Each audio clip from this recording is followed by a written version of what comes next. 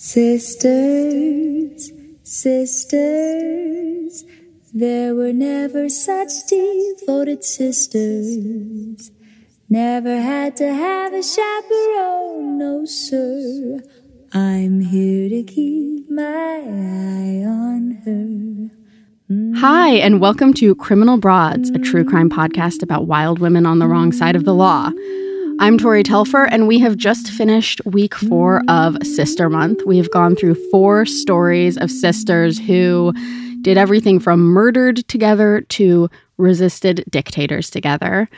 And I thought to myself, how could I possibly do Sister Month without bringing on my own sister? So here I am with a little bonus episode for you guys, and here is my sister, Anna Telfer.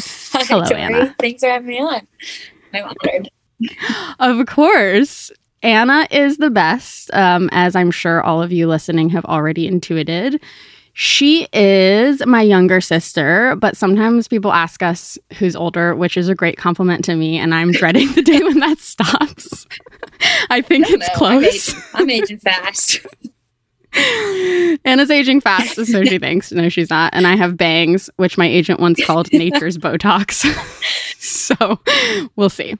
Anna, can you tell everyone a little bit about yourself, where you are, and what you do? So my name's Anna. I am an actor and a singer in Los Angeles.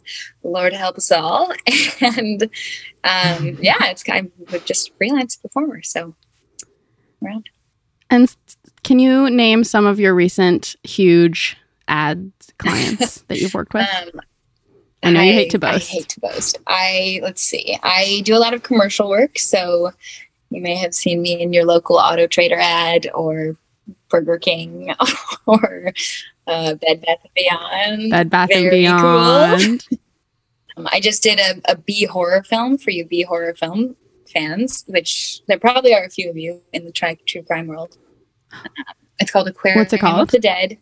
I don't make it very far into the movie, but things. So Amazing. So you are my younger sister. We have 2 brothers in between us. And I'm just wondering, how much does being a sister shape your identity? So much. It's the first relationship that you learn as a child. Or, maybe besides being a daughter. But it's just what that's like how I've been trained to view the world, is through a younger sister lens.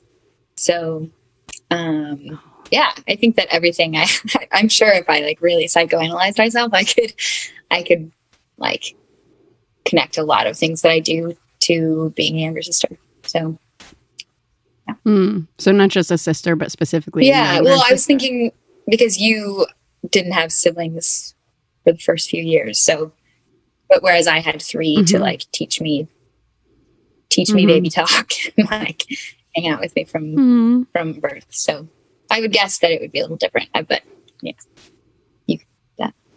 yeah, it's definitely a wild thing, birth order. I was thinking the other day about something our brother John did something that I've been doing, which was great. And I was just like, wow, I've never had the experience of seeing an older sibling do something and then being like, I can't wait till I do it. And it's that's a huge experience for a lot of people. And I've never had it. Not saying woe is me. It's just you're in terrifying territory. I get to kind of watch and learn, which is also terrifying, but in a different way. Yeah, exactly. We both have benefits and terrors to our birth order. So I know you're acting, you consume a lot of media and art, and I was just wondering if you have a favorite pair of sisters that you've encountered, either in real life or in a play or a role you've played, anything like that. The first one that came to mind is not technically sisters, they're cousins, but Rosalind and Celia from As You Like It are definitely my favorite duo. And they have familial and sisterly affection. So I think it counts as an answer. Because they have such good witty banter and comedy and tragedy combined. And I think that's beautiful. I think real sisters, the sisters from Fleabag I just think they're hilarious. the way they interact. Yes. And Fleabag's a great show in general. But I think when you asked me that, I also thought about Pride and Prejudice, because we grew up learning or just reading Pride and Prejudice, and Jane and Elizabeth always really stood out to me. Yes. I love all these sister pairs. Pride and Prejudice is funny because it's like Jane and Elizabeth rock and are close, and then like all the other ones like kind of get the short end of the author. I remember being so grateful I didn't have other sisters. Yeah, just reading that, being like, I'm so glad I only have one. Yeah, because then it's like I get to be Jane, you get to be Elizabeth. I guess I'm the beautiful blonde. And I was the youngest, so if we had more, then I'd have to be like Lydia. Oh, well, I mean, at least you're not a Mary. What could have been the horrors? Brutal. And then a Kitty, like, what's Kitty even? What does Kitty even do? She's kind of a non-entity. I did sort of affiliate with Kitty as a child. Oh no, but in like a fun, like underdog kind of way. Okay. Hashtag save Kitty. Listeners, are you a Jane or an Elizabeth? Email me, criminalbroads@gmail.com. Trending on Twitter. Don't email me and tell me you're a Mary, because I'm going to have to write back and say, no, you're not, and boost your confidence. Or maybe you are and you can redeem it for us. Would love to hear. Yeah, if you're like a cool alternative hipster Mary, pitch yourself to me. Tell me how and why. And if you don't know what we're talking about, read Pride and Prejudice. It's great. So this month, my listeners and I have been through quite the journey. We've covered 4 pairs of sisters. Just to do a quick recap, we have Christine and Leah Papin, who were French maids from the 1930s who really, really brutally killed their mistresses. And the thing that they're even more infamous for is people sometimes think they were lovers, although I kind of wonder if that was just people misinterpreting their extreme codependence. Who really knows? Then we covered the Mirabal sisters, who there were 4 of them. 3 of them started a resistance movement against the dictator of the Dominican Republic, and then they were assassinated for it. Then we covered the 3 Khachaturian sisters from Russia who killed their extremely abusive father. And just a few days ago, we heard about the Gibbons twins, June and Jennifer Gibbons. This was probably the story that moved me the most in all sorts of ways.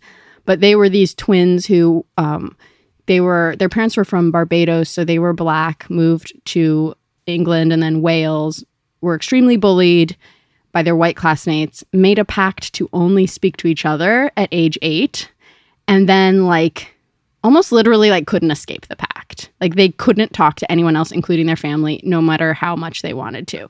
So, and then their life just kind of spiraled from there. Anyway, these are 4 very different cases, but all of these sisters were very close. Some in healthy ways, some in unhealthy ways, but just very close.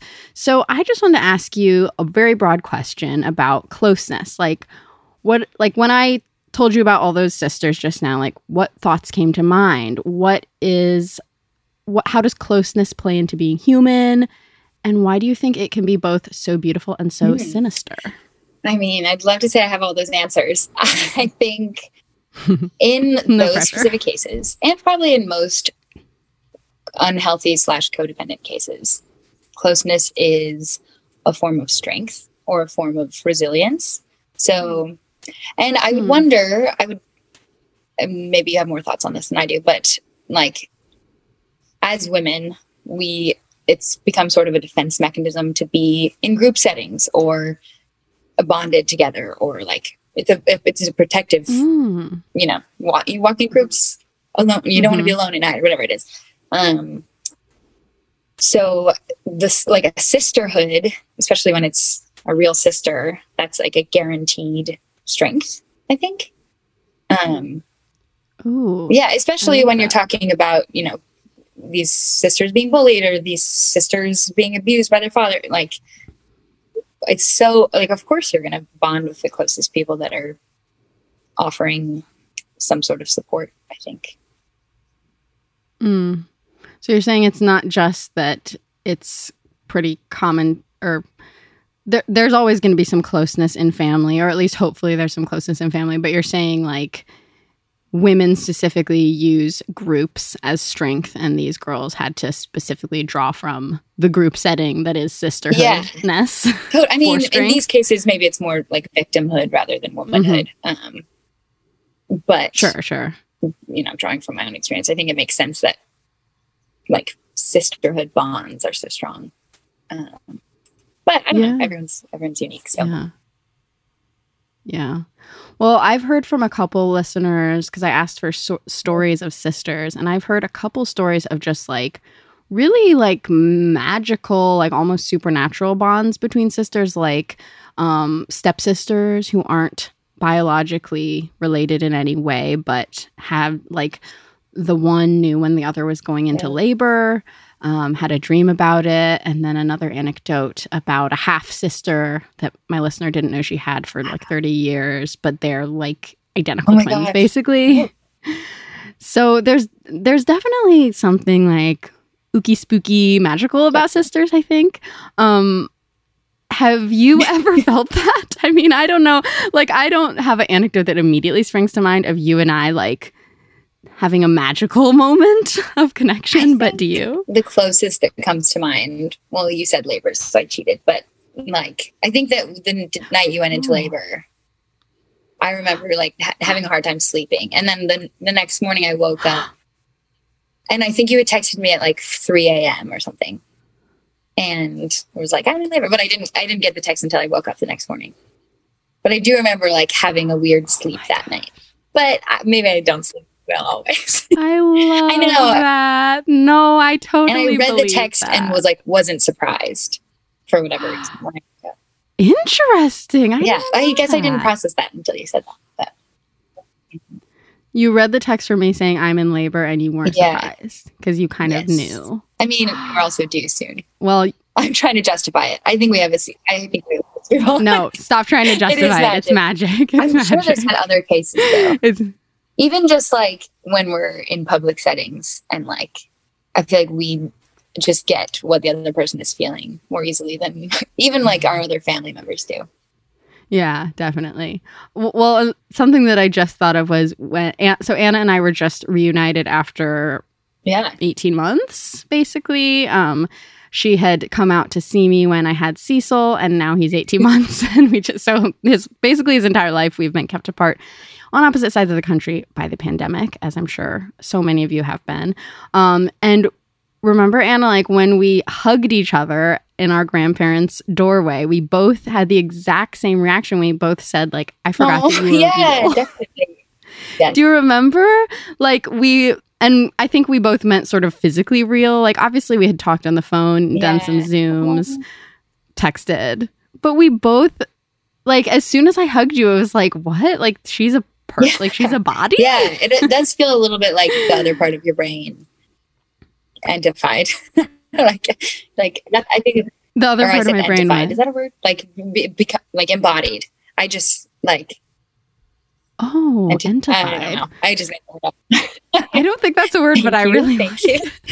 But like you're like this person that I've like shared so much with and talked with for so long is suddenly in the flesh, and it's like not somebody I wasn't just talking to myself that whole time. It's like that's crazy. Oh my gosh, yeah.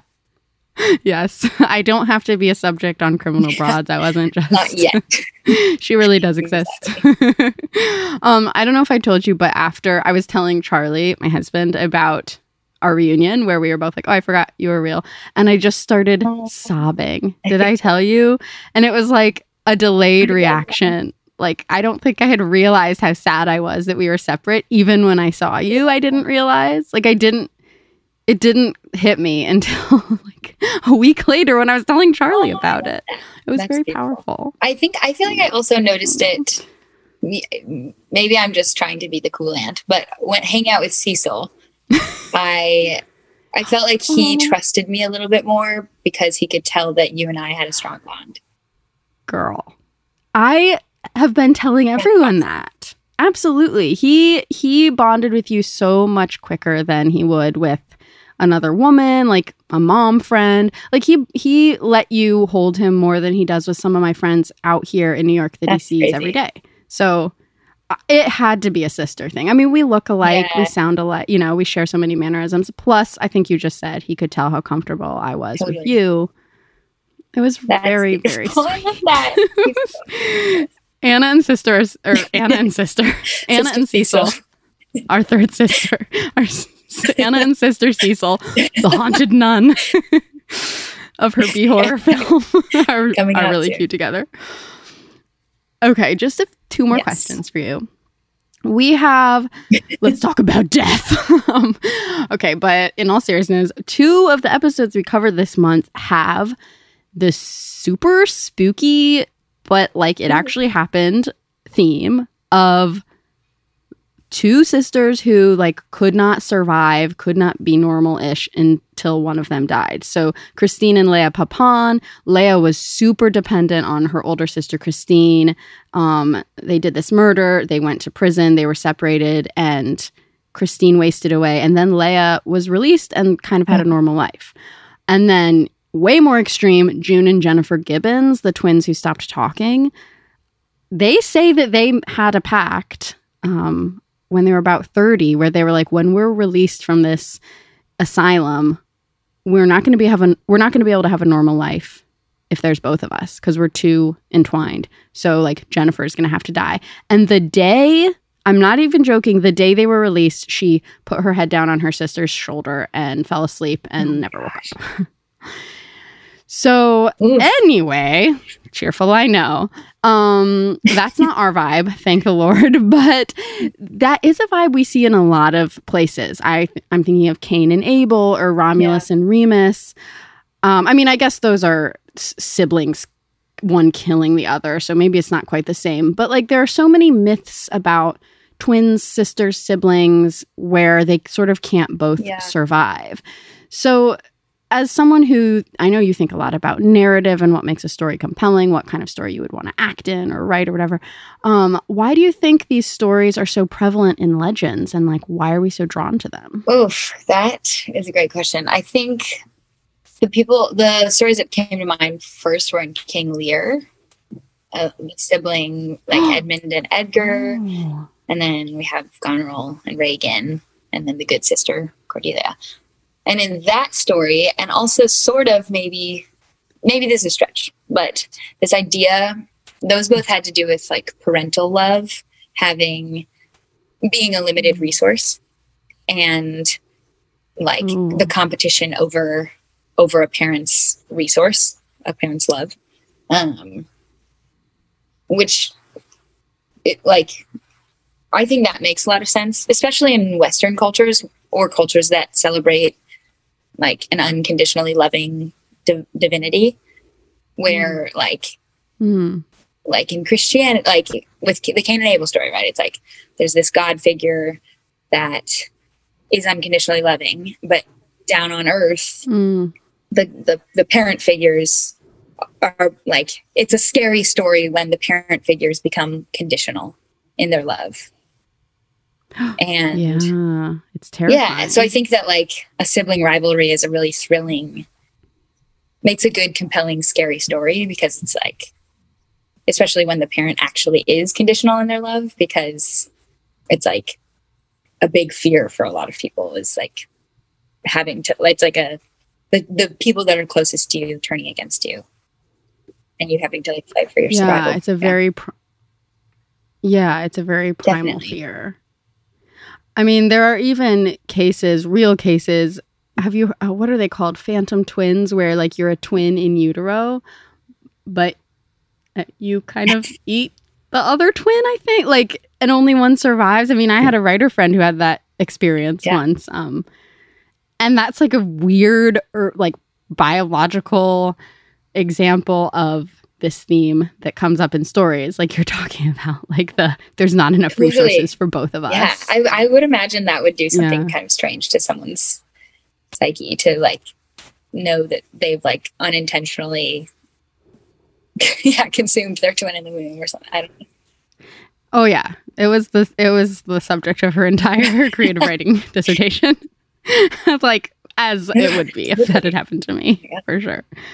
I'm trying to think, though, because the women that we've talked about on this podcast were not competing for their parents' love per se. Like the Papon sisters really didn't have parents, basically. I mean, they technically, both their parents were alive, but for different reasons. They didn't have a relationship with them.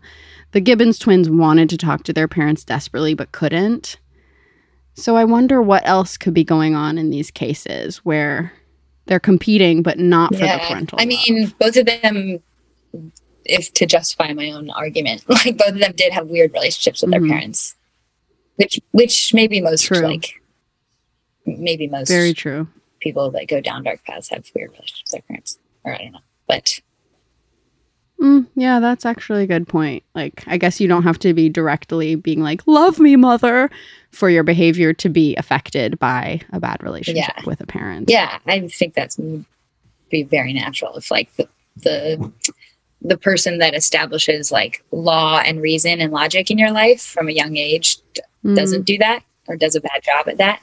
And then you have this other, like, especially if it's somebody close to me, like a sibling that experiences the same thing. You experience the same sort of trauma. And so you're wrestling with that together. And then, but you also like are an individual. So you want to have that to yourself. So I would imagine there's this weird, like, I want to process it with you, but also you don't get me, but also you totally do, but also you don't. You know? Yes. Oh, and you are like nailing June and Jennifer's vibe. It was so, what I love about their story is in many ways, so much of what they did was so relatable. It was like, you know, I love you. Let's dress up together. You're my bestie. I couldn't live without you. Ugh. Like, I'm annoyed at you because you're trying to take the boy I like. You're, you know, just sort of surface level, relatable sister stuff. Teenage stuff, but then the story is so undeniably bizarre. I mean, there's so much. I mean, they ended up in this infamous psychiatric hospital for the criminally insane with serial killers all around them, and like they had this pact, and then one of them died. So it's not a normal story, thank goodness, because it's such a sad one. But at the same time, in so many ways, they were just sisters. You know, it's like they would write in their diaries. I mean, I don't want to say they're too relatable because they would literally write in their diaries about killing each other, but it was so melodramatic. It was like, you know, I haven't done that. I would never do that to you, I promise. Even though you're not allowed to read my diaries. Let's read our diaries. I have it right here. I actually don't know if I don't think I've ever complained about you in my diary because you were always chill. I don't believe that, but I'll take it. I found one of my old diaries lately of a time in my life that I wanted to like know what I was thinking. So I went back to read it. It was all about this boy I had a crush on. It was like, Tori, I want to know what you felt about writing and your parents and life. And it was just like, he called me. He left a voicemail, but then my phone died. I didn't get to listen to it for hours. That's painful. That is creative writing right there. I know. And that's art. Okay. Final question, Anna. I don't know if the people listening to this have put 2 and 2 together yet, like a pair of identical twins. But Anna, listeners, you know who she is. She's the voice of our Criminal Broads theme song, which I get so many emails and DMs about. Definitely more. I get more messages saying I love the song than I do saying I love your writing, which, whatever. I'm not mad about it. Song, right? So anyway, wait a minute. I wrote the song. I wish. It's a classic from the 1930s. But Anna, you sing Guilty. You sing Sisters, Sisters. Ain't Nobody Like a Sister. However that song goes. Exactly. And everyone loves it. And so I wanted to put you on the spot and ask if you could sing a little bit of Guilty for us. Ooh. So we can you sing us out? What is it? Sisters, Guilty. We recorded. Okay, I got it. Ain't it a sin? Oh. Why do I keep saying ain't? I remember recording this really early in the morning, so my voice was really groggy. In like a fun cultural, Which is perfect. Anyways, I'm just justifying it. Okay. Is it a sin?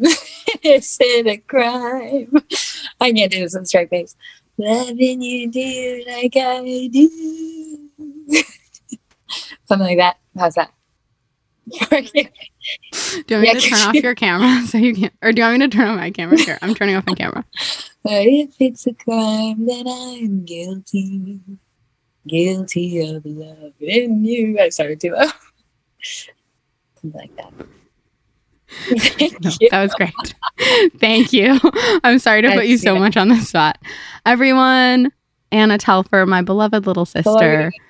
Find her on Instagram if you want to hire her for acting jobs, but only legit ones that pay well. Instagram.com/Anna.Telfer. Yeah. That's the handle. Ooh, okay. Instagram.com/Anna.Telfer. Give her a follow. Give her a like. Soon you'll love her. Not as much as I do, but the sister bond is always strong. Thank you for having me on the show. Yes. Love you. Thanks for coming on, Banana. I love you. Lord, help the mister who comes between me and my sister. And Lord, help the sister who comes between me and my man.